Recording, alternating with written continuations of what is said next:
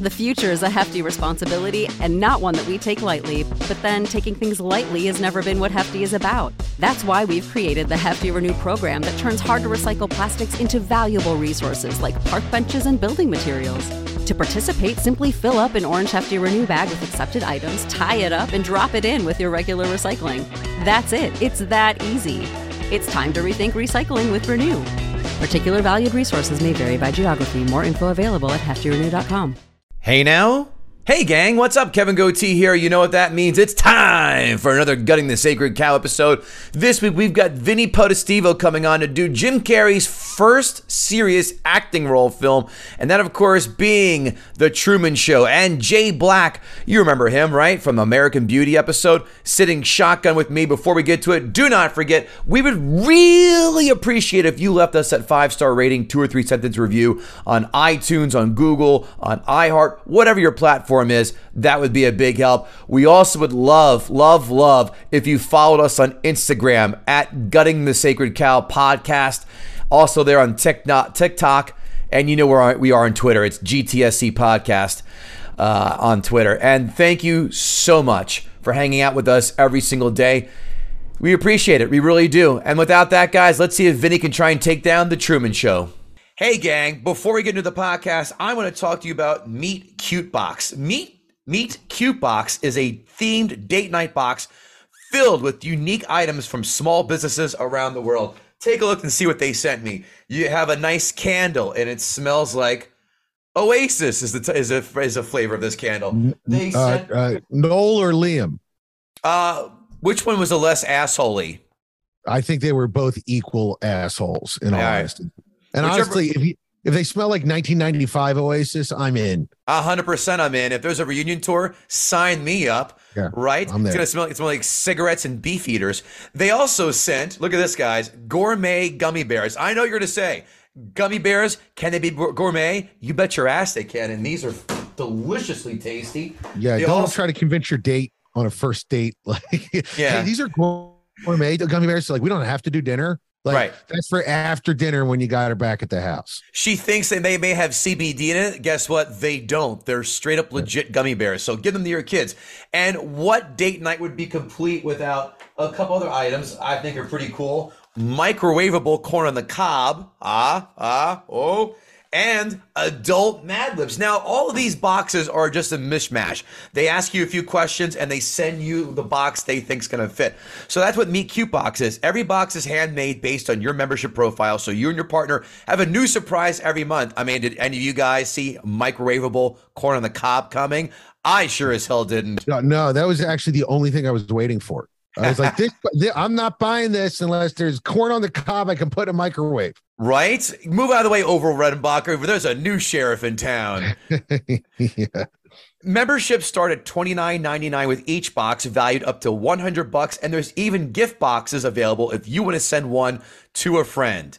If you're looking for ways to keep date nights fun and exciting, you can try Meet Cute Box risk-free by visiting meetcutebox.com and use the code PODCAST for $10 off your first box. And go on YouTube and check out their commercials so you can really see the different variations we have. Okay, where were we? Wait, can we get a prescription medicine version of that? Because I'm 46. I have a wife. And if we do a date night, like, I'm going to need a bunch of medications to get through it. I'm going to need Wellbutrin so that I'm even keeled. I'm going to need meth just so I can stay awake. So maybe like Adderall salts and, maybe a little blue pill for the end. Like I'm saying, just give me that in a box so I can have a good date night. Just throw it out there, GlaxoSmithKline. We'll call it SmithKline, close enough. We'll call it the Rattler. Throw in an Allegra because all those late season allergy sufferers got a nice swift kick in the balls today. So throw all that in there and then some, and the nice sleeping pill. And that, kids, is how it is done here in the entrepreneurship of America. It's hard to go to third base when you can't breathe. Right? Well, depends on your version of third base. Hey, listen, you know what they should throw in there too? A snorkel. That way you can breathe. Right? Meow. We're going on a different road of a new kind of date box. You're the disease. I'm the cure. Jay Black, guest hosting tonight. Name that film. Hey, buddy. Oh, that's Cobra. That's Marion Cobretti at the beginning when he's in the the supermarket with the first guy, sort of unrelated to the rest of the movie. The only good part of the movie, if you ask me. You know what? You're the first guest to come in here and first of all nail it in under 3 seconds, and then provide a scene by scene, detailed scene by scene extravaganza of how that quote came to be. And I tip my hat to you. Jay Black is did a masterful job. Kevin Goatee's here, gutting the sacred cow. How's it going, folks? We've got Vinny I'm gonna fuck it up. I should ask you before to start. Vinny Positivo, right? It's 4 syllables. Yeah, Potestivo. Potestivo. Shit, I lived in North Jersey for so long. You think the Italian with me would come on out. Joins us today to take down a film a little off the beaten path, but people like this film. And that is 1998's The Truman Show.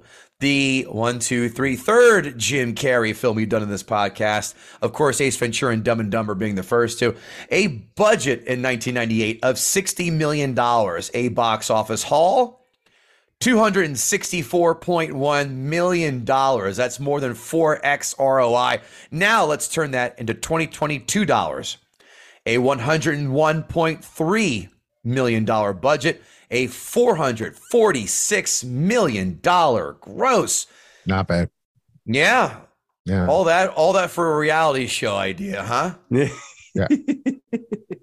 I bet Mary Jane Bunham and the other partner in the real world going, motherfucker, where were we on that one? Answer, ahead of the curve. IMDb, as we know, fellas, is a scale 1 through 10 with decimal points. Vinny, what do you think that Truman Show scored on the old IMDb? 1 through 10 with decimal points.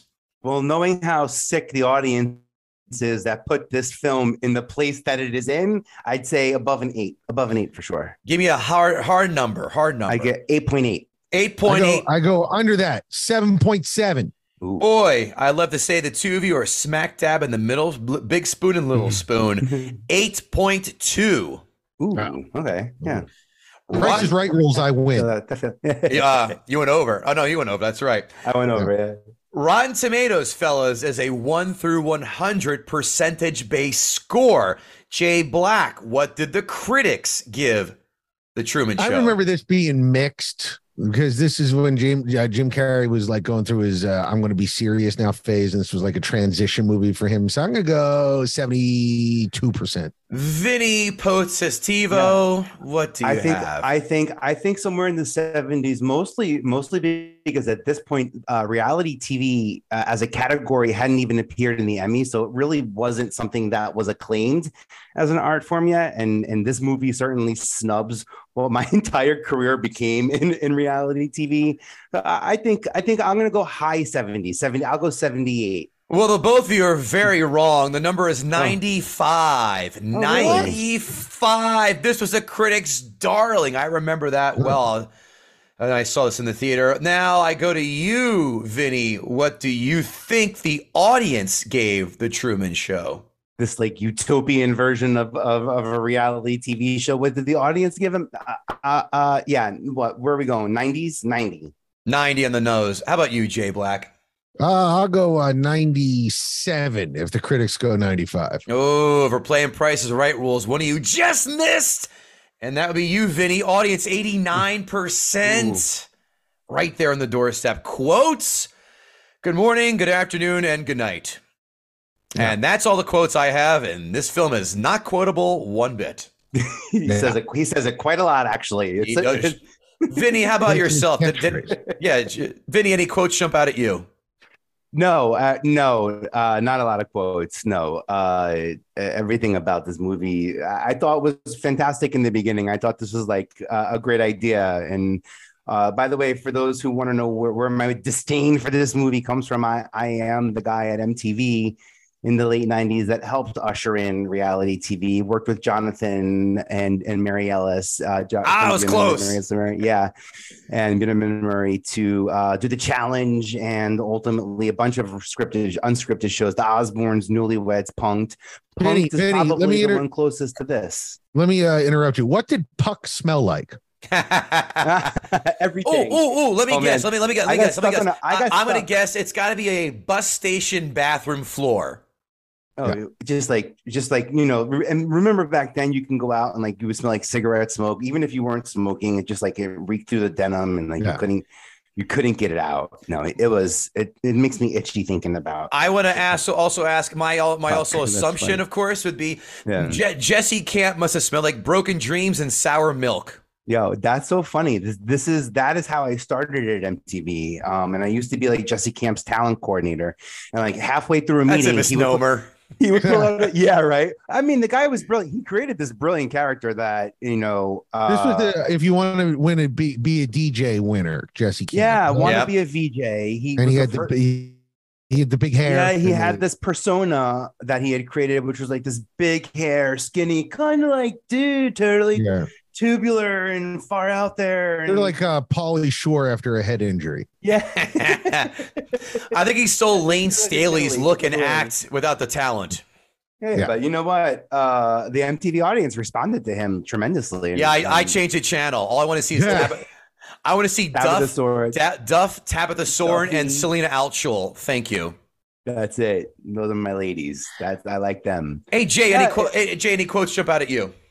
No, the only, I don't know if this counts as a quote. The naming of what's his name? Ed. I can't think of his last name. The Kristoff character. Ed Harris.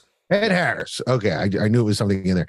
The fact that his name is Kristoff, which I just need to say this to writers out there.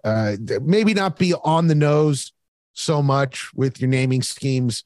I mean, the only way that this could have been like more obvious is his name was like God McJesus. Like just Kristoff is just a little much. So I don't know if that counts as a quote, but when he's introduced as Kristoff, it's hard not like my eyes rolled so hard I almost popped a blood vessel. So that's the only one that stands out for me. Would you believe I have notes on that? The Kristoff? Oh yeah. I thought about that for a month. We'll get there. 5 fun facts. The Trumania bit, where Truman draws on the mirror with soap and acts strange, was completely improvised by Jim Carrey. In another take, he drew long curly hair and a dress. Wow. Mm-hmm. Oh, interesting. And another take, he dressed as Venus de Milo and clapped around. No, I just, And in another one, he became Andy Kaufman and wouldn't stop. Right. It's an interesting fact in a world that is so separate from everything else. There he was still questioning his own gender, and they cut it out in the late 90s. It sounds just about right for movies. Number 2, people on the set were forbidden from uttering phrases from Jim Carrey's past silly, in quotes, movies. This sounds like a shitty set to work on, doesn't it, fellas? Because if you can't yell action through your ass cheeks, what joy is there in the world? Well, I brought up the Andy Kaufman thing because there's that documentary. I don't know if you've seen the documentary about he stayed in character the entire time when he was shooting Man on the Moon. And this is right before Man on the Moon, right? Man on the Moon was 90, 2000, 2001, somewhere there. Yep. So this is like just as he's doing that transition. And, I don't know what it is about comics. Well, actually, I do. I'm a comedian. If I ever got that monumental level of success, I would definitely turn into an insufferable asshole. But the fact that this guy got there based on those catchphrases, you hear this all the time, like with Ellen, right? And Jim Carrey and these people that they hit success for being funny and being affable. And the first thing they do when they get success is like, I'm not being funny or affable anymore. Leave me alone. I just don't get it. Just let people say, the catchphrases. That's how you got there. It was only 5 years ago, shithead. Just be okay with it. Right. I mean, at least he did come back to being funny for me, myself, and Irene, and then took a long, long, long vacation from funny. Yeah. He said, I'm going to be serious Jim Carrey. I get you. I guess you only have a shelf life of a couple of years as like a top-notch comedian. I think Will Ferrell kind of proves this, right? No one was a bigger star than him. And then he kind of disappeared, and every attempt to come back has not worked. So maybe you have to transition, but you don't have to transition into an asshole. That's all. Right? PSA, the more you know. Number 3. When Gene Siskel and Robert Ebert reviewed the movie on At the Movies, they not only gave the film 2 thumbs up, but they also gave an on-air apology, to Jim Carrey for saying that he would never have a career when they panned Ace Ventura. And to that I say, eat my dick, Gene Siskel and Roger Ebert, because Ace Ventura and Dumb and Dumber are fucking hilarious still. And a lot of people don't know this. At the end of that review, they French kissed for 2 solid minutes. And they slow dance. And then the deleted scenes, they slow dance wearing sailor outfits. Oh wait, that was Philadelphia. I'm sorry. Philadelphia, yeah. Okay, just got my movies mixed up. That's all.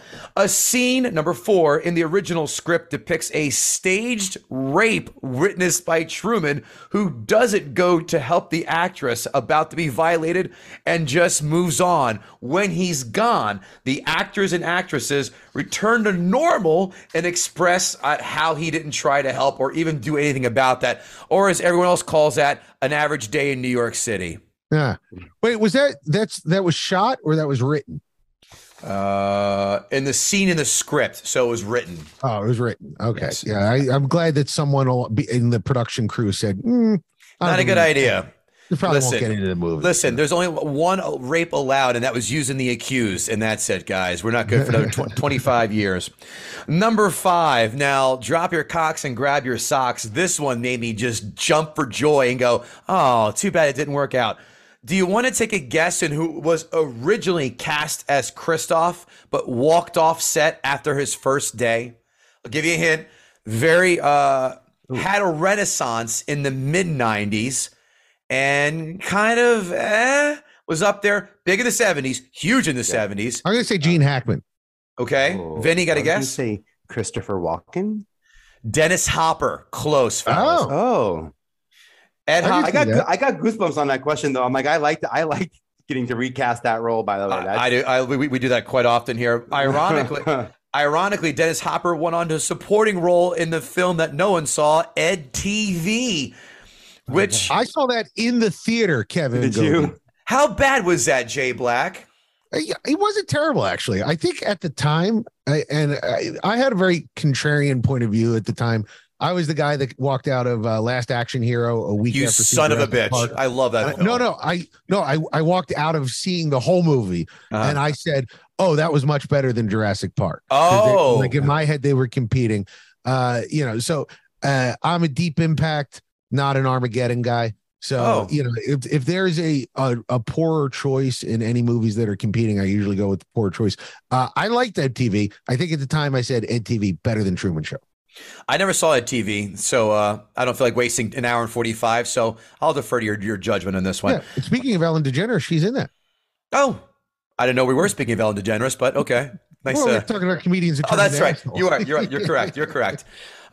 Edward Harris, did he walk off set because he could not huff nitrous while barking out camera directions? Yeah, and there was no severed ears in the movie. He was like, done, I'm out. See? Nice couple Blue Velvet references there. Right. Okay, folks, here we go. Now, Vinny, you're going to face the firing squad in Ask a Gutter. At Lord Snurts, one of our favorite pals on the fans of the show, he wants to know, would you rather live in the fake world of The Truman Show or the simulation from The Matrix? The simulation of The Matrix, for me, for sure. Wait, hang on. In this, well, hold on. I gotta specify this. Does that mean I'm Truman in The Truman Show? Does that mean I'm Kristoff in The Truman Show? Yeah. Well, you say I get to live in that world. Am I just an extra or am I Truman? Because that'll color my response. That's a vague question. I'll allow artist discretion. All right. If I'm Truman, done. I am 100% living in a world that's always sunny, and I am the center of it. I already think that. Why not just have it played out for real? 1,000,000% Truman. It's a dumb question. It's an easy answer. See, I think The Matrix would be more fun because there's no problem. You can do whatever the hell you want, in and out. There's no bullshit. And I can dodge bullets, or I can have sex with a woman in the red dress. You think you're so in this, you're Neo? Why not? Well, because they didn't say that. If I'm a Neo, I can create my own simulation. Right. I'm just thinking that, the Matrix is all green and gross when you're inside the Matrix. It's all late 90s. Everybody's wearing a suit and they're just drudging along to jobs that don't matter. In The Truman Show, I'm an insurance adjuster, but I could literally do whatever I wanted and people would be like, oh, that's cool. Yeah, but the music is way better in The Matrix.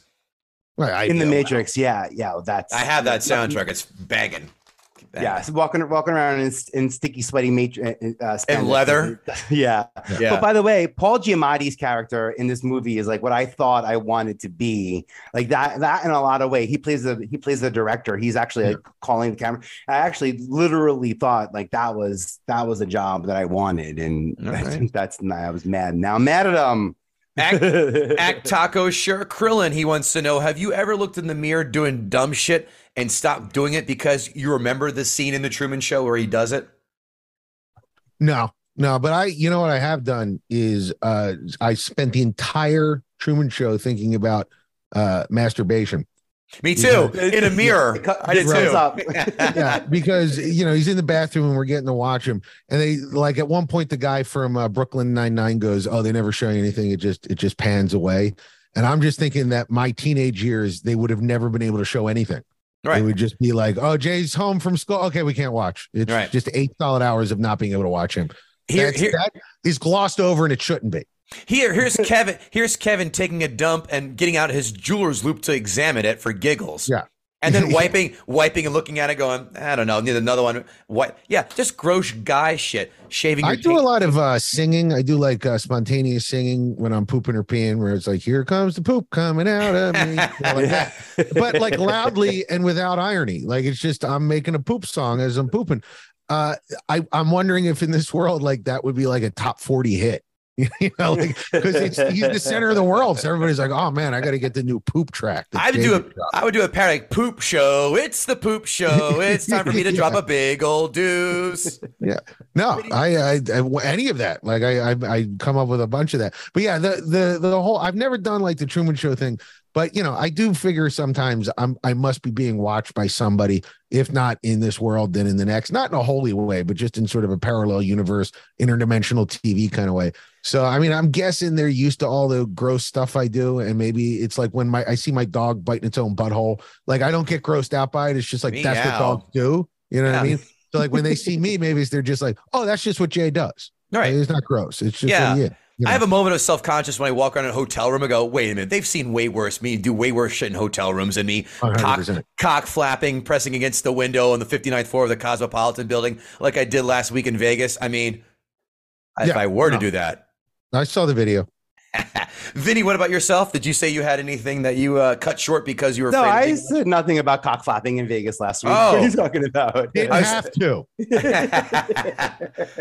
Again. By the way, about the masturbation, I worked on a show on MTV called Damage Control, and the premise was the parents, quote unquote, go away for the weekend, and the kid is left at home, and then crazy thing happens, like Hulk Hogan's tour bus breaks down, Hulk knocks on the guy's door and invites crazy silly things, but we would have to stop down for 15 to 20 minutes every single time the parents left the house. Hey, I have I'm sorry. Go ahead. No, immediately because the masturbation. Yeah, literally. Hey, Vinny, since you worked at MTV and worked on a lot of shows, I have a question. Are you the asshole that I have to go beat over the head for Rob Dyrdek's ridiculousness being shown 23 hours out of the day? Yo, that is brilliant that you bring that up. Thank you. One, no, I cast the other two old guys on the network, Nick Cannon and TJ Lavin, which is like my claim to fame now, and I love that. Two, when Rob actually piloted his show, MTV often will take the same idea and do it two ways. So I did Hasan Minhaj's pilot, which didn't get picked up, and then Rob's did, and then that took over the network. So didn't it ever? It was so I had nothing to do with that. I had nothing to do with Jersey Shore. My time at MTV was right after like Laguna Beach and the Osbournes and Punk'd, and that boom happened. Son of a bitch! I got two pilots on my desktop. I'm trying to get across MTV. Hey, I still got the contact so we can move. But this is what my fundamental issue with this movie was we'll get there. I'm ready. Let me go next to Ask a Gutter. We're having a ball here though. More. All right. More is right. At Zyphos wants to know, outstanding. Somebody is taking an axe to the crappy Truman Show. Take it down, brother. With the Hulk Hogan gif. Oh, really? At Brandon Oglesby, Newark Knight, he wants to know, does the Truman Show foreshadow our world's obsession with social media and reality TV, or does another movie do it better? I got to be honest, the last 2 seconds of the Truman Show is the entire message of the whole movie, and it's a whole commentary on us as audience spectators and the way we create and break down people. Okay. Yeah. Well, and I do think that, you know, the brilliance of the script is that the Truman Show is boring as shit. Like, this guy. Way to bury the lead there, Jay. Yeah. Well, no, this guy's life is completely boring. There's nothing that happens in his life, right? So, but that foreshadows a lot of what social media and everything else has become, in that, like, very rarely is anybody posting anything of note, right? Everybody posts ordinary and everybody watches ordinary. And when I first watched the movie, I was like, nobody would be interested in any of this. No one would care if some guy's wife left him. Who cares? Now, if anybody I followed on Twitter, if their wife left them, like, I'd tell my own wife, like, listen, I can't be with you tonight. I got to see what happens on Twitter with this guy. You know what I mean? So, like, I do think it foreshadows our obsession with the mundane, and a lot of other places, I think. And, you know, not that, Vinny, like MTV, there was a lot of manufactured drama at that era of MTV, like Laguna Beach. I mean, they had over the shoulder shots. It wasn't like fly on the wall kind of stuff. It was manufactured drama. I do think that the fly on the wall stuff is the stuff that people really care about. And the Truman Show at least figured that out. Yeah. I mean, if you could never live tweeted a breakup, I have. It's fun. You haven't Have lived. you? Yeah, it's fun. It really is. You send me the link. I'll read it right now. It's years and years ago. I forgot when, but yeah, it was on a train and it was just going through the shit and it was golden. It was content. It was at least 5 years ago. It's probably fucking buried somewhere on Facebook. Okay, last question for you, Vinny. The Big Nick J. Is the Truman Show a comedy or a drama? Or is it a comedy of a drama? I don't know if that makes things better or worse. Sounds like it's worse. Worse. I say it's a drama. I'd say it's a drama of a comedy. Let's put it that way. Okay. It's a drama with comedic elements. There you go. There's some funny stuff in here, but nobody's walking out of the Truman Show going, "Oh man, I busted my gut." There's a laugh a minute. I fell into the aisle laughing my balls off is something you would never hear from this film. No. That's for sure. Maybe Crawl, that film from 1983 with the razor boomerang, but not. Oh yeah, that was awesome. If you're 7, it is. If you're for 40, it's. I digress. We're not here to talk about Crawl or Ellen DeGeneres and what a twat she is now. Or how Ellen DeGeneres had a small part in Crawl. She did. Wouldn't that be great if they sacrificed her at the altar as like a child virgin to be whatever? I can't remember Crawl at all except for that big ass boomerang. It's time, Jay Black, to unleash Vinny and gut the sacred cow.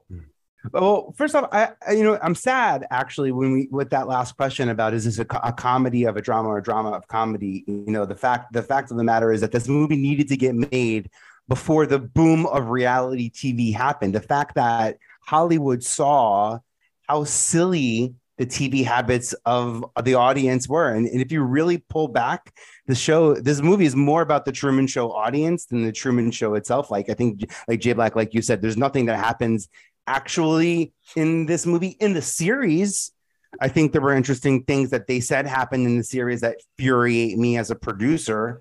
You know, I have to tell you, as a reality TV producer, I can impact reality, but I've never been a part of a manufactured reality. I can ask people what they think about dating so-and-so. You mentioned Laguna Beach, which we had to shoot over cameras because we couldn't put sticks on the ground in the city of Laguna Beach because of the Janet Jackson Nipplegate thing that happened. So we almost got kicked out of the city. Really? But they let us, they let us put sticks on the ground, and we had to shoot distance. The kids had microphones, and then they were kids in school, so we could only shoot with them a couple of days a week at the end of the week. Wow. So they would date, and everything was great Thursday, Friday, Saturday, Sunday. Then they'd break up Monday, Tuesday. All the friends would be different. Anyway, I'm beside myself. But this is what America became obsessed with, and I was shook when I came back and rewatched this movie. One, like, sure, there's a theme. He's a prisoner in this world. He did not have consent to be here. And ultimately, 30 years later, after being in this world, he feels called to leave. There's a lot of themes that we can play around with this. I don't know how deep I get to go in here, or if I want to save a little bit for the rebuttal. But that in and of itself is a violation of humanity, and the fact that everyone tuned in to watch that. Y'all, like, if y'all love this movie and you relate to the audience, I think there's something fundamentally like I don't know, Maron Ugats. They faked his dad's death. What is that? No, I was going to say your Yiddish is perfect. That's they faked his dad's death. They like who like this is they like as if reality. As if a boy figuring out shit on his own, and for some reason, as a 30-year-old, he didn't figure out everything. Because I didn't know that they wrote. That's interesting to think of, that they wrote a scene about, like what you said, they wrote that scene about, and it getting cut out. Because I'm curious about his perception of sex and his understanding of that, just in and of itself, and its relation. It's obviously what drove him out of the Truman Show, right? Was his lust for this other character, his love and physical well-being for this other character, to want to physically be with someone else outside of this world. But it wasn't something he was taught. In fact, it was a lot that was taken from him. It's a very, very confusing, just in terms of messaging and misanthropes. If I could just take a moment to mention the magazine subplot, having lived through the last 10 years of 4chan, it just strikes me as like one of those things that they thought it was romantic, and I'm sure on the page, like everybody was like, oh yeah, no, this is cool. We won't know why he's getting the magazines, and then we'll figure it out. What a great moment that'll be. And all I could think of is like, a dude making like a hair doll out of the girl that he's obsessed with, like it's just like gross waifu pillow kind of shit. So yeah, that creeped me out. And that was like, I would have liked to delve into that. Like, honestly, if this were my movie, it would stop at that moment with the magazine, and then it'd be 5 hours of interviews with people watching the show going, what the hell is this shit? But yeah, that was a moment that took me out of it. It's funny now. I wish they would have done those on the flies. I wish they would have had those sort of like OTF moments with, I guess actually he didn't know the cameras were around, so we didn't have the opportunity to really know what was in his head. We could only see what his actions were. Right. All right. Go ahead, Vinny. What else you got? And annoyingly, he, it's funny that this movie comes out in the point of his career where this is like a serious film for him. He's kind of brilliantly cast in this. He's inherently funny. He's inherently quirky. So the character himself doesn't need to be the quote, good evening, good morning, good afternoon, good evening. It's not funny. But just the fact that you have him saying it, who's slightly quirky and slightly funny, makes it just that much more not funny. Yeah. I think it was because everyone who's seen all of his films now, I mean, I guess obviously Ace Ventura, Dumb and Dumber, and Batman Forever, they were looking for a Jim Carrey catchphrase. And I'll be goddamn if that writer said, you know what, we can't have this audience leave without a Jim Carrey catchphrase. And that, my friends, was it. Oh, and Cable Guy was out after that, before that, excuse me. So you got catchphrases, and that was the 90s. Catchphrases. And that had to have a catchphrase. And as vanilla and boring as that was, well, shit, kids, there's your catchphrase. That's what people remember. Hey, Vinny, can I ask you a question as a producer? Yeah. If in the late 90s, if I was sitting there with the MTV execs and I was like, I want to do a reality show. Here's what I'm going to need. I'm going to need 50,000 acres of land that I dome. Okay. And I'm going to need a lighting for all of that. I need lighting so I can make the sun as bright as the sun in this 50,000 acre dome. I'm going to need an ocean in this 50,000 acre dome. Oh, and also a forest on one side. And then we're going to need 5,000 cameras, but don't worry. Yeah. Product placement is going to pay for all of it. Yeah. Would I be escorted out or would I just be pushed through a window? Like Axel Foley in Beverly Hills Cop. Yeah. Wait, this is me putting my MTV hat on because I'm the guy who wants to make it work. This is what I would say to you. Well, if you could book like 9 music artists and make it a show, we could call it Woodstock. And that's Oh, okay. exactly what ended All right. up happening. Yeah. Was, right. So like, I mean, if you Hey guys, remember Woodstock 99? What about that? Yeah. Put in a dome. that's Yeah. it. Isn't that literally what we're talking about here? Which is like you just literally described Woodstock. Then we could Manufactured, then we could put that advertised. we could put that rape scene right back in the script then, right, fellas? Yeah. You wouldn't have to put it back in. It would just, Scene. It would just write happen. itself. Oh yeah, improv. Yeah, You but by the way, Woodstock 99 was a disaster. Everybody involved should have been gone to jail. But the dome thing, it drives me nuts because I always think about the practicality of something like that because there were builders at some point that were like, what are you working on? Oh, I'm building a 50,000 acre dome. We're going to kidnap a kid. We're going to put him into a fake world and we're going to He's film not gonna him know. for 30 years. And then after that, I got a roofing gig, like, And don't worry, we'll have the Super Bowl take place there once every 5 years just to justify the expense. right. And a Rolling Stone residency tour of 2 weeks as well, again, to help pick up some of the expenses. How's Coco paying for that? Because she was like, "Oh, this delicious new Coco." What's the advertising to pay that off? It's like $18 million a mention. I have to be honest. In 2004, we did a show called Band in a Bubble that Dr. Pepper paid for. And I think it was Cartel. It was going to be Good Charlotte, but I ended up booking Cartel to live in a bubble on Pier 17 here in New York and finish their album. So it's been, but a bubble, but nothing. And what annoyed me most about that smooth dome, because it looked, like at the end scene, you kind of see him walking up the steps, and it's a very, very cinematic scene, and you kind of can start to see the shadows of stairs, so you can start to understand that this smooth surface isn't as perfect. But the whole movie starts with a camera falling in the street. But no, it's a light. Yeah, a light. Yeah. They say that they end up, making an excuse for it. But I'm like, how do you not see? Come on, Maron, you don't see the lights up there. I love Laura Linney in this. It was cool to go back and watch Laura Linney as like, a psychotic wife. She's got that role down. It was disturbing to see. I read in some notes that she spent a lot of time studying Sears catalogs. I read that too. I thought that was interesting. There's voguing became like a whole dance because of those Vogue poses, but Searsing hasn't. I used to study the Sears catalogs twice. Once when they had the Christmas version came out every year, and the bra and panties version, because porn was hard to come through in the 80s and 90s, right, Jay? Jesus. Oh, absolutely. You had to, if you couldn't find an abandoned penthouse in the woods, you had to wait for the Sears catalog. Bingo. And this is where I'll leave it with my final last kind of annoying thing about that film is like, I was born in the late 70s. My access to my information was disturbed. I did not understand fully what certain words and terms meant until I was much later than I thought I should have been.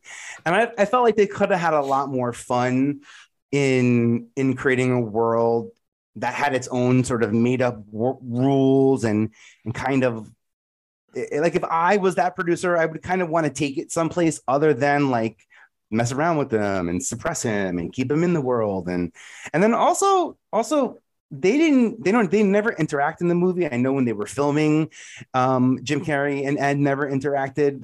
As a producer, like that's my favorite part. When I'm working on Housewives of Jersey or the Osbournes, I'm in the kitchen, yo. I'm in there, like I'm underneath in the kitchen, screaming directions and watching my TV. So I loved being in it, and this movie, now that I go back and I realize like how separated, how far away they were. First off, they didn't even have the technology. Remember, he has like the camera and the neighbor always has a camera in the garbage can.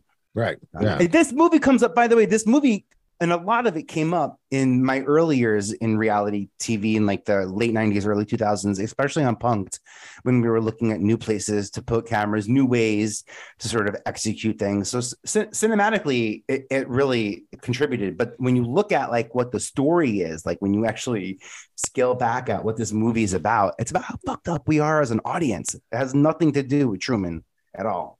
It's really about how we obsess over stupid things, make it our life, And then the next day we're like, oh, let's find something else. Okay, speaking of obsessing on stupid things, can I bring something up, Kevin?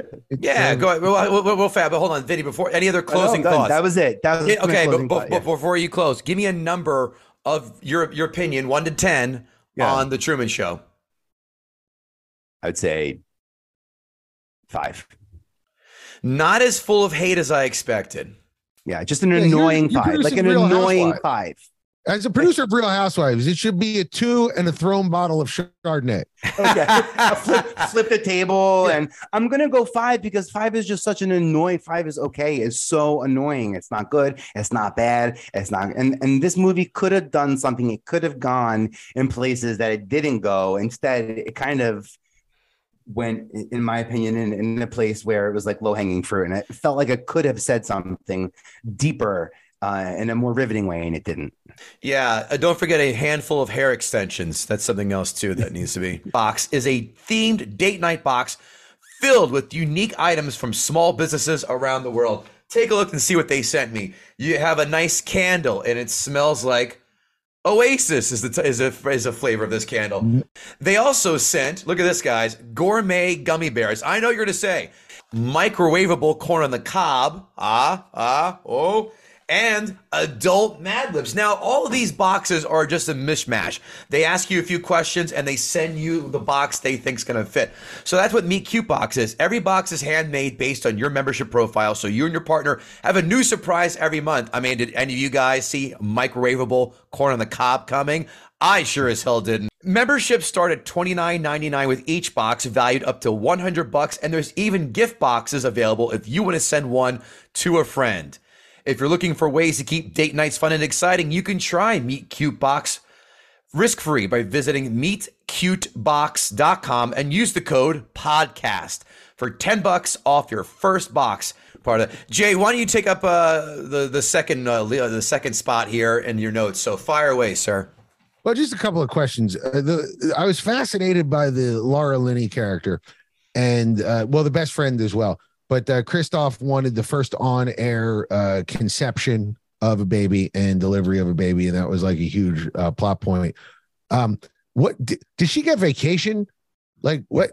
Because here's the thing: I produced a movie down in South Carolina, and not to attack you millennials out there, but I had hired a mid-20 something to be a PA, and her whole job in the description was drive. You drive people. I need you to go back and forth and drive people. Second day, she quits, and she said, it's too much driving. And it was literally the only thing in the job description. Now I'm looking at that and I'm thinking, not that my generation is better, but look at Laura Linney, like just her 100% devotion to that role. Not only does she live in the place that she works, she's having sex with this guy. And at some point, someone talked her into having a baby with him. Does she have a boyfriend? Does she have parents? Like if your little girl came to you at 19 and said, hey, I'm going to be on the Truman Show as a nurse, and I'm going to live there and marry Truman. That's my role. It's a 35-year contract. I mean, Scientology is less arduous than this. Right. It's very, I would be very, very upset if that were anybody in my life taking that role. So I just want something.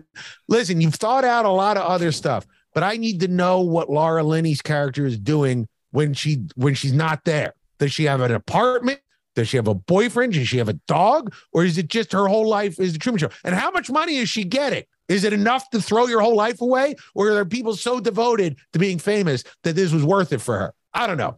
That's a hell of a point. Drives me nuts. That's like hazard pay for the fucking, getting pregnant. It's like, well, you have to let him weasel his way between your legs on a semi-monthly basis and carry his seed and give a lazy, toothy blowjob once every 6 months. That's in the contract. You're exactly right. What does that dollar amount equate to? And does the boyfriend sign off like, oh, you're going to let another man put his dick in you and come and have a kid? Why am I with you? What is it for me? What is it's the fucking I'm method.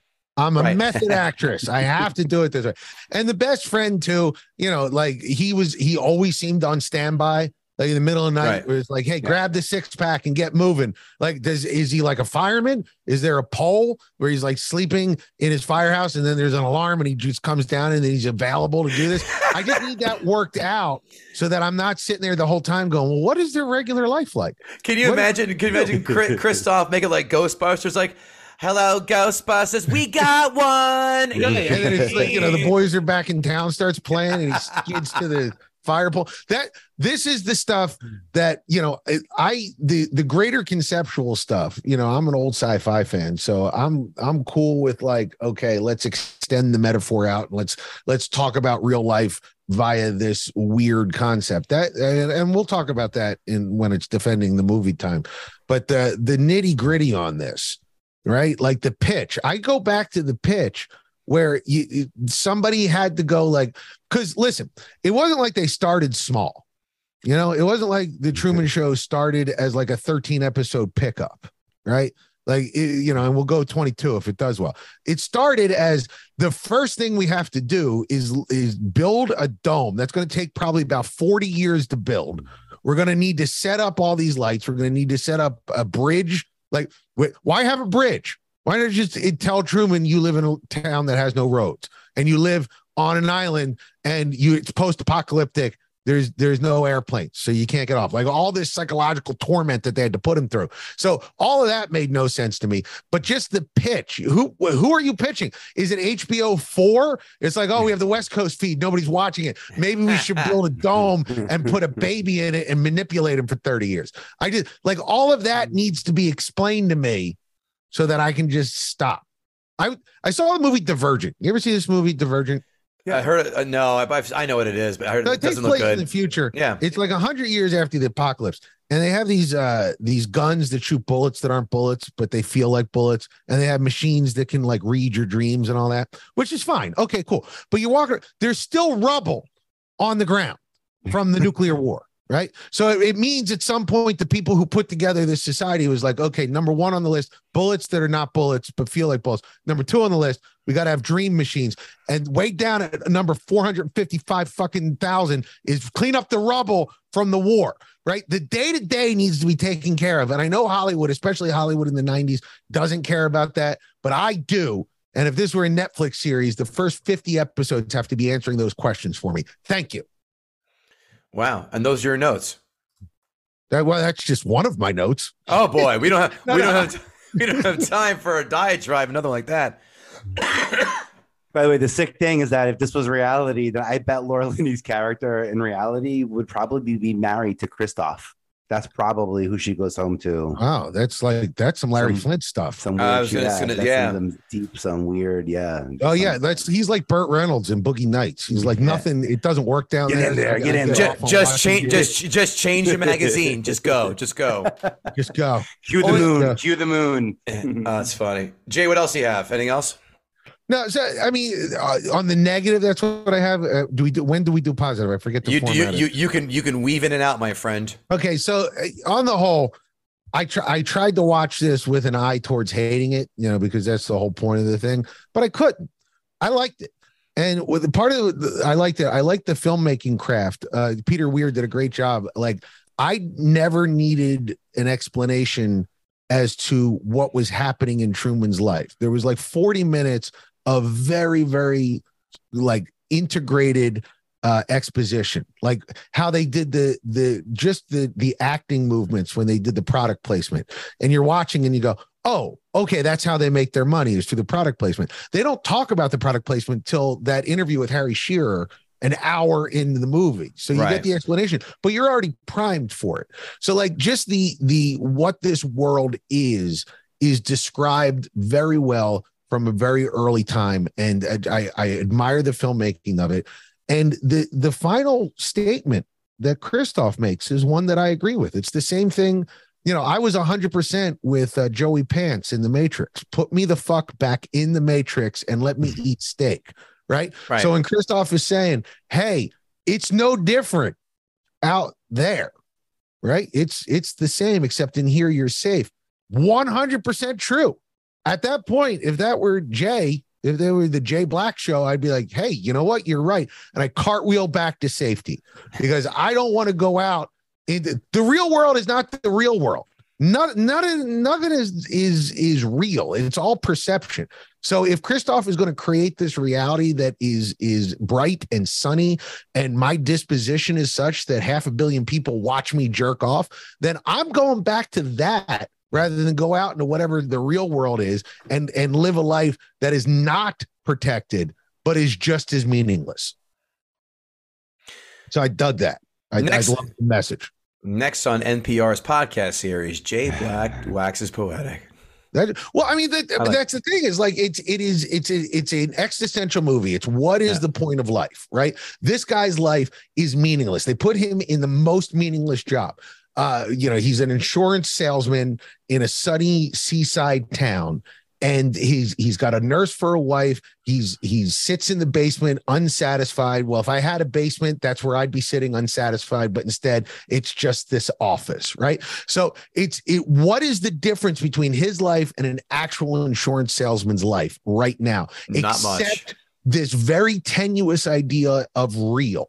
Right. It is what is the real world? What is the made up world? And a whole bunch of cyberpunk shitheads in 1999 were like, I want to know the real world. There is no real world. Eat your steak, shut up, go back to the Matrix. So I love that sort of message. And I think it's a message that isn't for as explicit as everything else is in the movie. It's a message that I think sits with you for a long time. That sort of very quiet, caring Christoph speaking as God and saying there is no real world out there. It's just stay here with me and I'll protect you. I think that sits with you. And I think that all of the other problems that I have with the movie sort of melt away when a message like that can be put out there for regular audience members and not freshman philosophy majors getting high. It was nice to watch. It's like a universe in your fingernail. That's right. Dennis Miller did that. That's a Dennis Miller bit from the Off-White album. Yeah, very good. Jay, give me number 1 to 10. I'll give it an 8. Whoa! Yeah, I liked it. You really liked it. That's bold. And it was shocking to me how little happened, but I was riveted. Right. And that's talent. I don't know if I would revisit it with the same, intensity that I revisit other movies that I would give an 8. But the fact that I could sit for an hour and just sort of watch him slowly put together everything that was happening. That's good. Good job, Peter Weir. I forget what else you did, but if you're listening, nice work. These notes brought to you by guttingthesacredcow.com. And of course, if you want to advertise with us, like Meet Cute Box, guttingthesacredcow@gmail.com. If you want to say hello as well, more than welcome to. And of course, give us that 5-star rating, 2 or 3 sentence review on your podcast platform of choice. You know how to book flights and hotels. All you're missing is a tool to plan the travel experiences you'll have once you arrive. That's why you need Viator. Book guided tours, activities, excursions, and more in one place to make your trip truly unforgettable. Viator has over 300,000 travel experiences to choose from. Everything from simple tours to extreme adventures and all the niche, interesting stuff in between. So you can plan something that everyone you're traveling with will enjoy. Real traveler reviews give the inside scoop from people who've already been on the experiences you're considering. So you can plan with confidence. Free cancellation helps you plan for the unexpected. And 24/7 customer support means you can travel worry-free. Download the Viator app now and use code Viator10 for 10% off your first booking in the app. Find travel experiences for you. Do more with Viator. When you need mealtime inspiration, it's worth shopping Kroger, where you'll find over 30,000 mouth-watering choices that excite your inner foodie. And no matter what tasty choice you make, you'll enjoy our everyday low prices, plus extra ways to save, like digital coupons worth over $600 each week. You can also save up to $1 off per gallon at the pump with fuel points. More savings and more inspiring flavors make shopping Kroger worth it every time. Kroger, fresh for everyone. Fuel restrictions apply. Notes. 2 minutes in and not an alrighty then or a diarrhea scene. Well, fuck this film. You can tell this is a reality show in the 90s because other than the black family he says good morning to, not a brown face, gay face, trans face to be seen. Certain people who watch movies or shows with checklists are going to have their head rocket right off their shoulders after watching this film. Yeah. If at any point I go down on my luck, I'll turn tricks in the Port Authority before I become an insurance salesman. Yeah. Jim Carrey, there are a lot of tips here. I thought, as you know, if you listen to this podcast, I love to yell out, that doesn't happen. Jim Carrey should have known something was up when he runs into a sea of runners that have yellow headphones on with antennas sticking up from them like it's 1982. Yeah. Dead giveaway. They were on their way to for an ET house. Right? I thought I was going to make an ET joke. I said, that's too obvious. Yeah. Well done, sir. What was next? Wearing kangaroos with the zipper aside on the Velcro shoes? Like we were in the, oh, all you Gen Xers out there got a good chuckle of that one. Truman's buddy was that guy in films for a good 7 years and now has seemed to disappeared. Noah Emmerich. Yeah, Noah Emmerich. Yeah, what's he been up to? I didn't do a follow-up on that. I'm sorry. And Kevin, there might be some gay undertone there. Oh, because he didn't have a girlfriend, right? There's no talk there.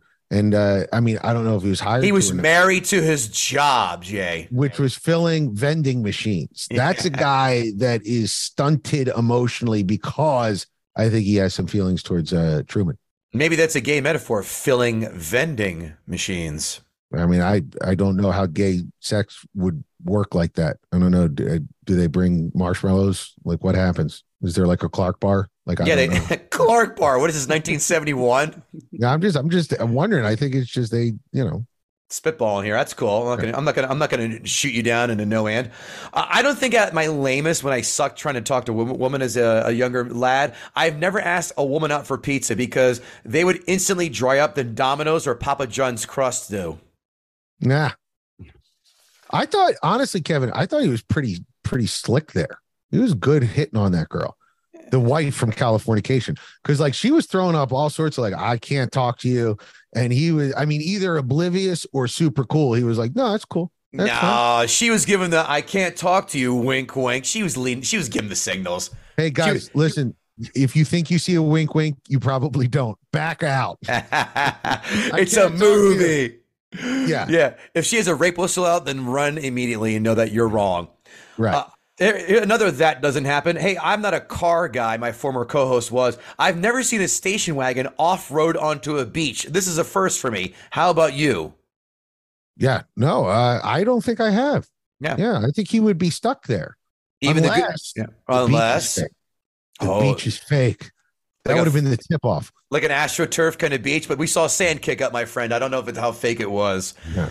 Another thing, how could Truman not notice everyone hunched over in the street like they're nodding off on heroin? I mean, maybe he thought there was a bad heroin problem in town. Or maybe he grew up in Seattle where that was the norm. You never know. Yeah, hey, it was the 90s. There was Kate Moss heroin chic, baby. I love the heroin chic. Did Jim Carrey steal that derby, the hat from Cameron from Ferris Bueller's Day Off? If so, return it to him post haste.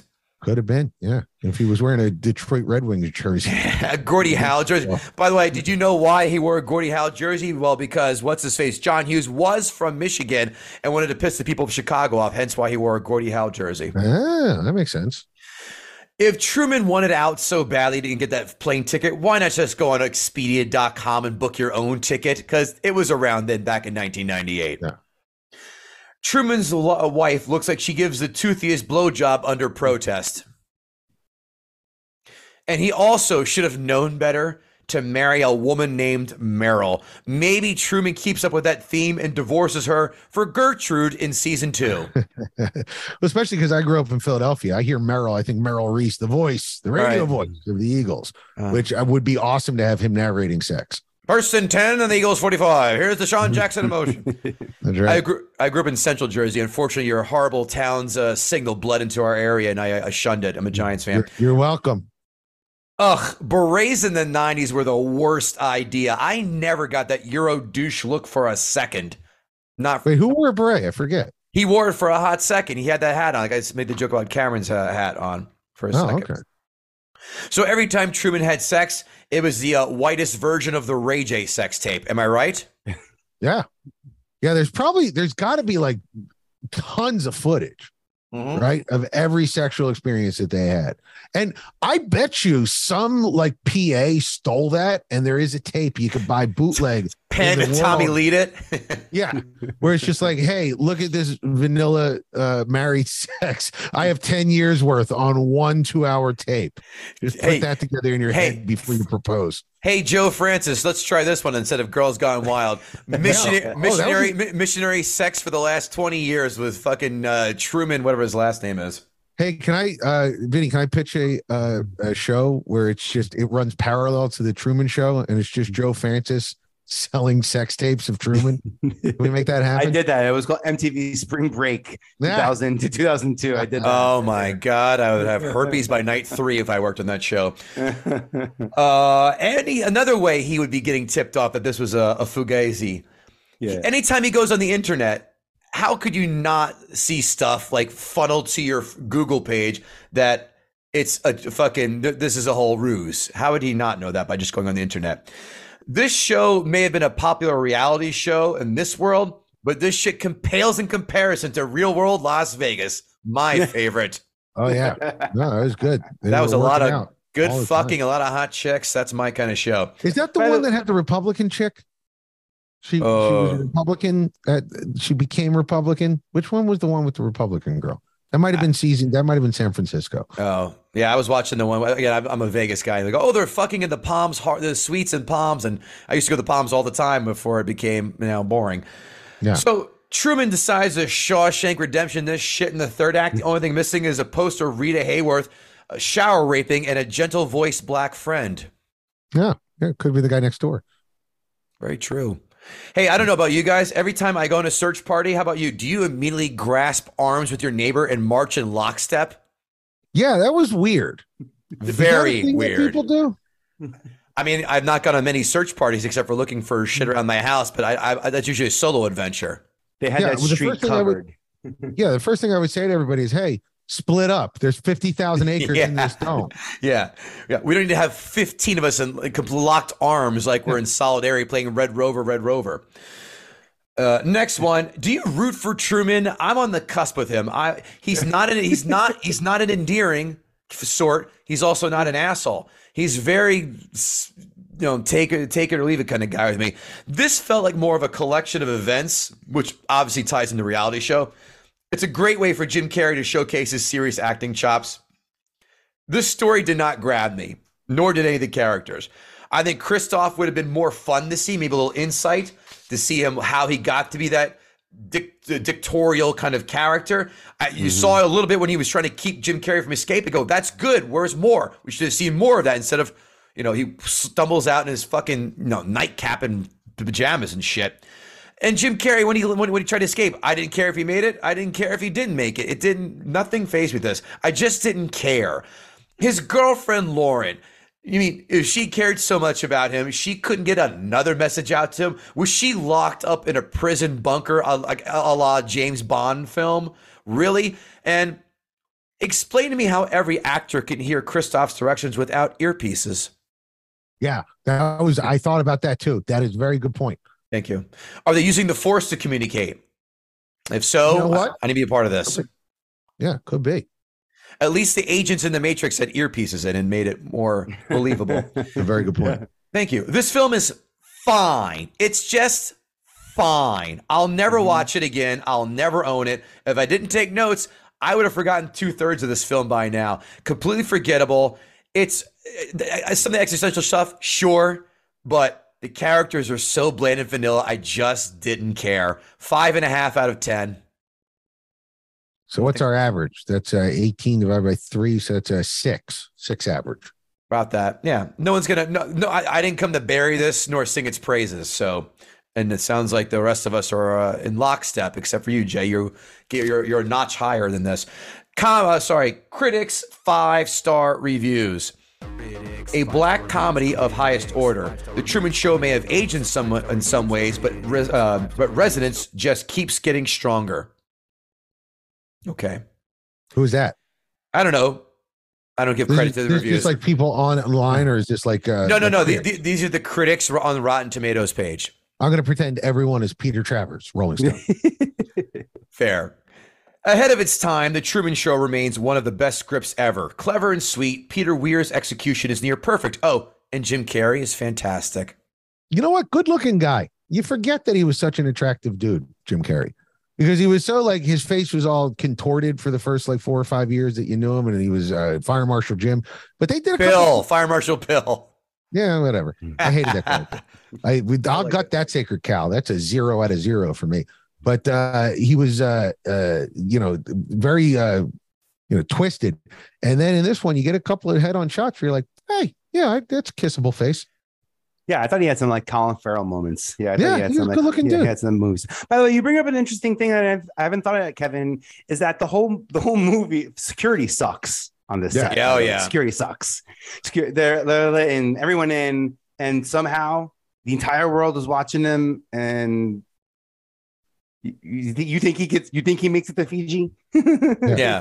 You think he gets out that building? You think he makes it past that door? Mall cops are more efficient than the security here. You try securing the border of a 50,000 foot dome. Very difficult. Yeah, right. Square footage wise, there's no way you could. The Truman Show finds a near miraculous balance of humor and feeling in the keen intelligence of the script by Andrew Niccol and the prodigal inventiveness of Dead Poets Society director Peter Weir at its very best. Oh, Dead Poets Society. Yeah. Peter Weir's film is so cleverly conceived and brilliantly executed that it almost seems like a fresh thought.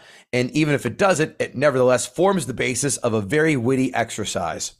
Word soup. No. Critics, 1-star reviews. By trying too hard to be profound about the evils of television, this implausible sci-fi morality tale stretches this theme beyond the breaking point.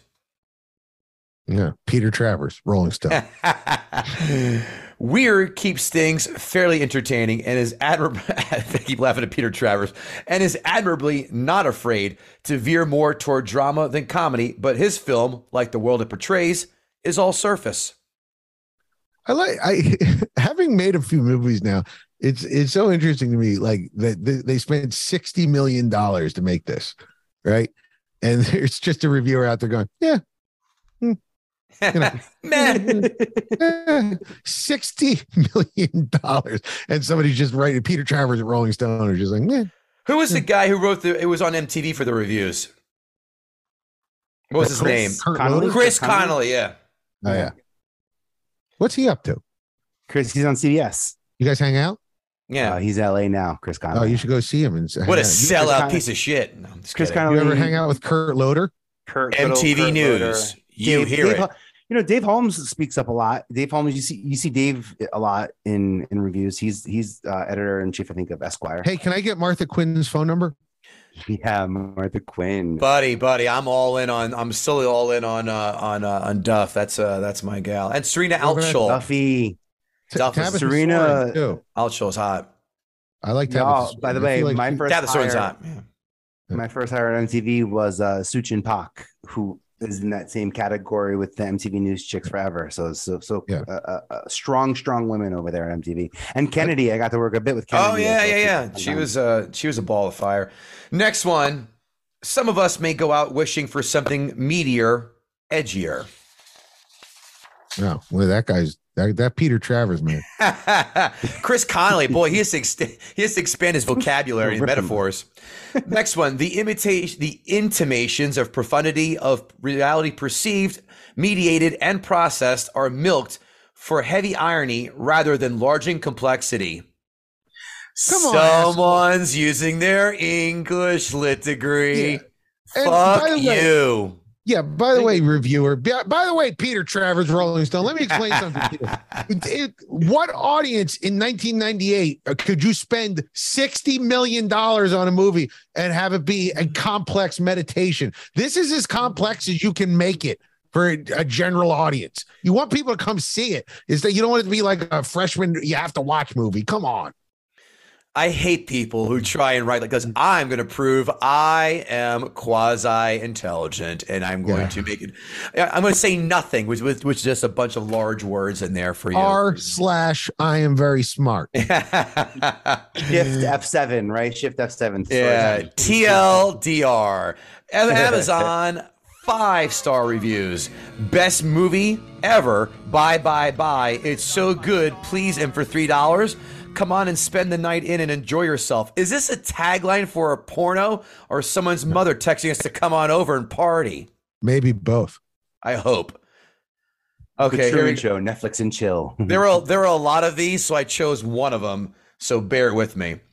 Police state, target individual awareness. The United States is a carbon copy of the East German Stasi secret police, also known as The Truman Show. COINTELPRO community, gang stalking harassment program, human trafficking. Organized stalking is a form of terrorism used against an individual in a malicious attempt to reduce the quality of a person's life so they will have a nervous breakdown, become incarcerated, institutionalized, experience constant mental, emotional, or physical pain, become jobless, become homeless, and or commit suicide. Defund the mask police. Police are just the largest gang of criminals. They are the root to our everyday problems. Target individuals are the real peacemakers. Blessed are the peacemakers, for they shall be called the children of God. Matthew 5:9. They will never be one of us. Signed, Jenny McCarthy. It is the shocking part of that is that there was not a turn into a Bitcoin pitch. That's the only part that shocks me. Yeah, there were a lot of these. It's the government watching a movie. Fuck this. So I chose that one. Next one, U.S. President Harry Truman told Congress, it must be the policy of the United States to support free peoples who are resisting attempted subjugation by armed minorities or by outside pressures. In this modern rendition of a micro-communist society, the protagonist receives no support. With the correct attitude in place, there is a lot to learn from The Truman Show. Signed, Lil Nas X. Hey, Lil Nas X, let me explain something to you.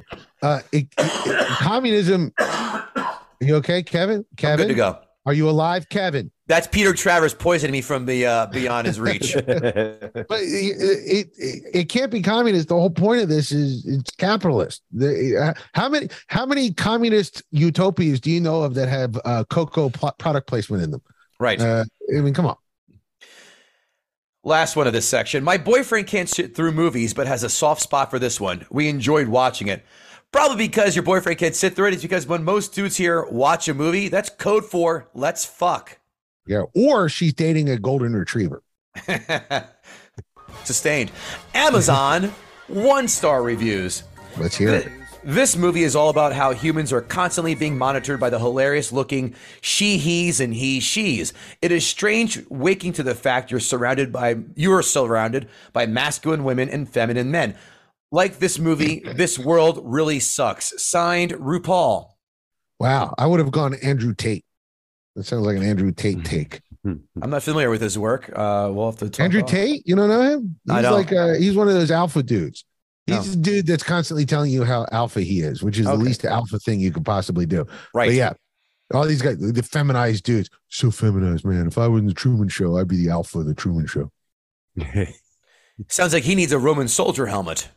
That's right. I would. Metaphor. You know what I'd do? I would just do sit-ups and I would fight my way out. And then have the dick on my nose while I'm doing the sit-ups. That's masculine.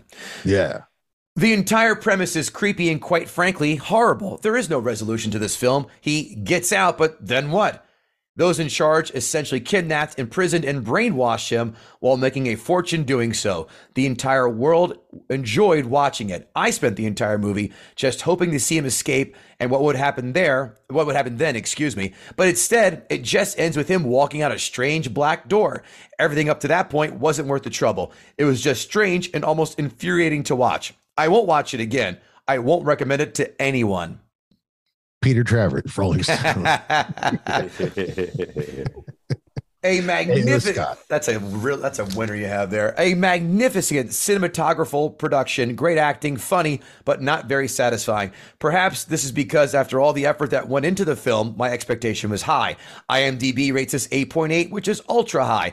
I did not feel intellectually, emotionally, or spiritually satisfied from watching this movie. The film is about Hollywood's contempt for the general public. Perhaps that is what turned me off. Wow, that guy expects a lot out of a movie.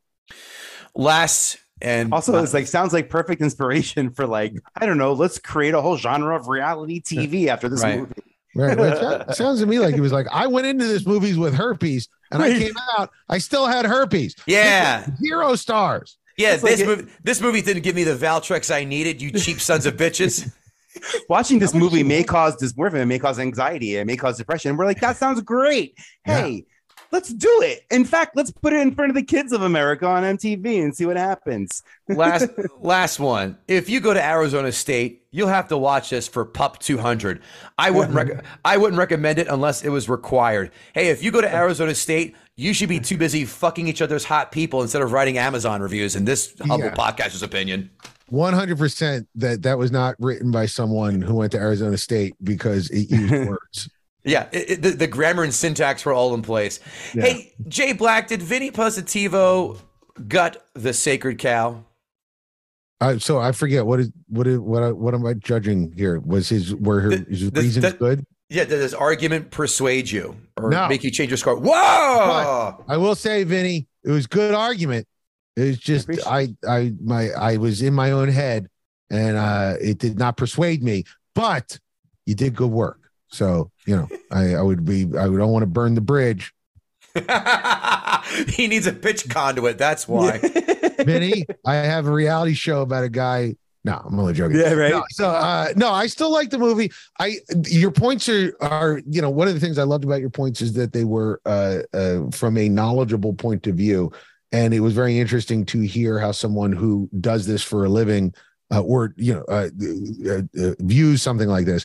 But I left the movie with too much of a feeling of confrontation to the way we look at the world. And that doesn't happen often, especially with popular entertainment. And I know a lot of people didn't like that or didn't feel like there was enough of it, but it was enough for me. So I still like the movie. I like your argument, Vinny, but Jay says no to gutting the sacred cow, but that's okay. I sure enjoyed hanging out and talking with you. You make some great points as well.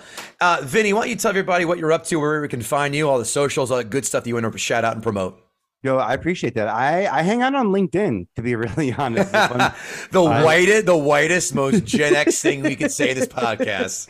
It's like he's got an album dropping on LinkedIn later on. Coming out hot. You check out my live shows. No, I like what goes on LinkedIn, mostly because I've worked with a lot of people I stay in touch with, and I like to do things. So if you've got a pitch, if you've got an idea, I'm quick to make connections, and I'm not a production company. I'm not looking to be the producer of your show, but if I think there's something that could be there that I think could help at a platform, I'm happy to make the connection. And I get really passionate, more so about helping people who have an innate talent and are using that to do something greater in this world. Whatever that means to you. And then I'm on social media. I'm on everything as myself, Vinny Positivo. It's a long name, so look up the podcast notes, figure out how to spell my name, and I appreciate you for listening this long. We'll have them in the notes. Jay Black, buddy, it's good seeing you again since you did American Beauty about a year ago. Why don't you tell the folks? Yeah, it was fun. We had a blast. Tell everybody what you're up to, where we can find you, all that good stuff. All right, listen, if you sat through me for the last hour and you still want to find me, what's wrong with you? But if you do, I'm basically just on Twitter. Jay Black is funny on Twitter. I write and produce Lifetime movies, but you probably don't want to watch those. So just follow me on Twitter. It's Jay Black is funny on Twitter, and I'm pretty funny on there. I'm a good follow. Not like I was on here. Man, thanks for saving yourself, you piece of shit. No. Listen, go on Cameo and request that Jay Black does a Meryl Reese impression for you, and that may help put his kids through college. You never know. You know what I'll do? I'll draw a spaceman helmet, and I'll go, and then I'll angrily masturbate. That's is there any other way then too? Yeah, wait. Spend your $5 on Cameo the right way. Watch me do a spaceman soap impression and then angrily masturbate. Come on, guys. While singing "Whoop," there it is. KevinGoatee.com for dates and shenanigans. But more importantly, thanks for hanging out with us every single week. Gutting the Sacred Cow at GTSC Podcast on Twitter. Follow us on all the socials. Just like and subscribe us to on YouTube and turn off notifications. I don't give a shit. We just need the more followers. We appreciate that. And again, thank you so much to our sponsor, and that, of course, being Meet Cute Box. That was awesome, you guys. We appreciate it. GuttingTheSacredCow.com. And in fantasy football jibber jabber, it's fantasy football season, obviously. Give that a listen. We're in the joke community room in the metaverse. Follow us there. And that's it. Listen, Jay, Vinny, thanks again for hanging out with me this week. I appreciate you guys, your time. And we will see you all next week. Take care. Hey, Later. Goodbye. Later.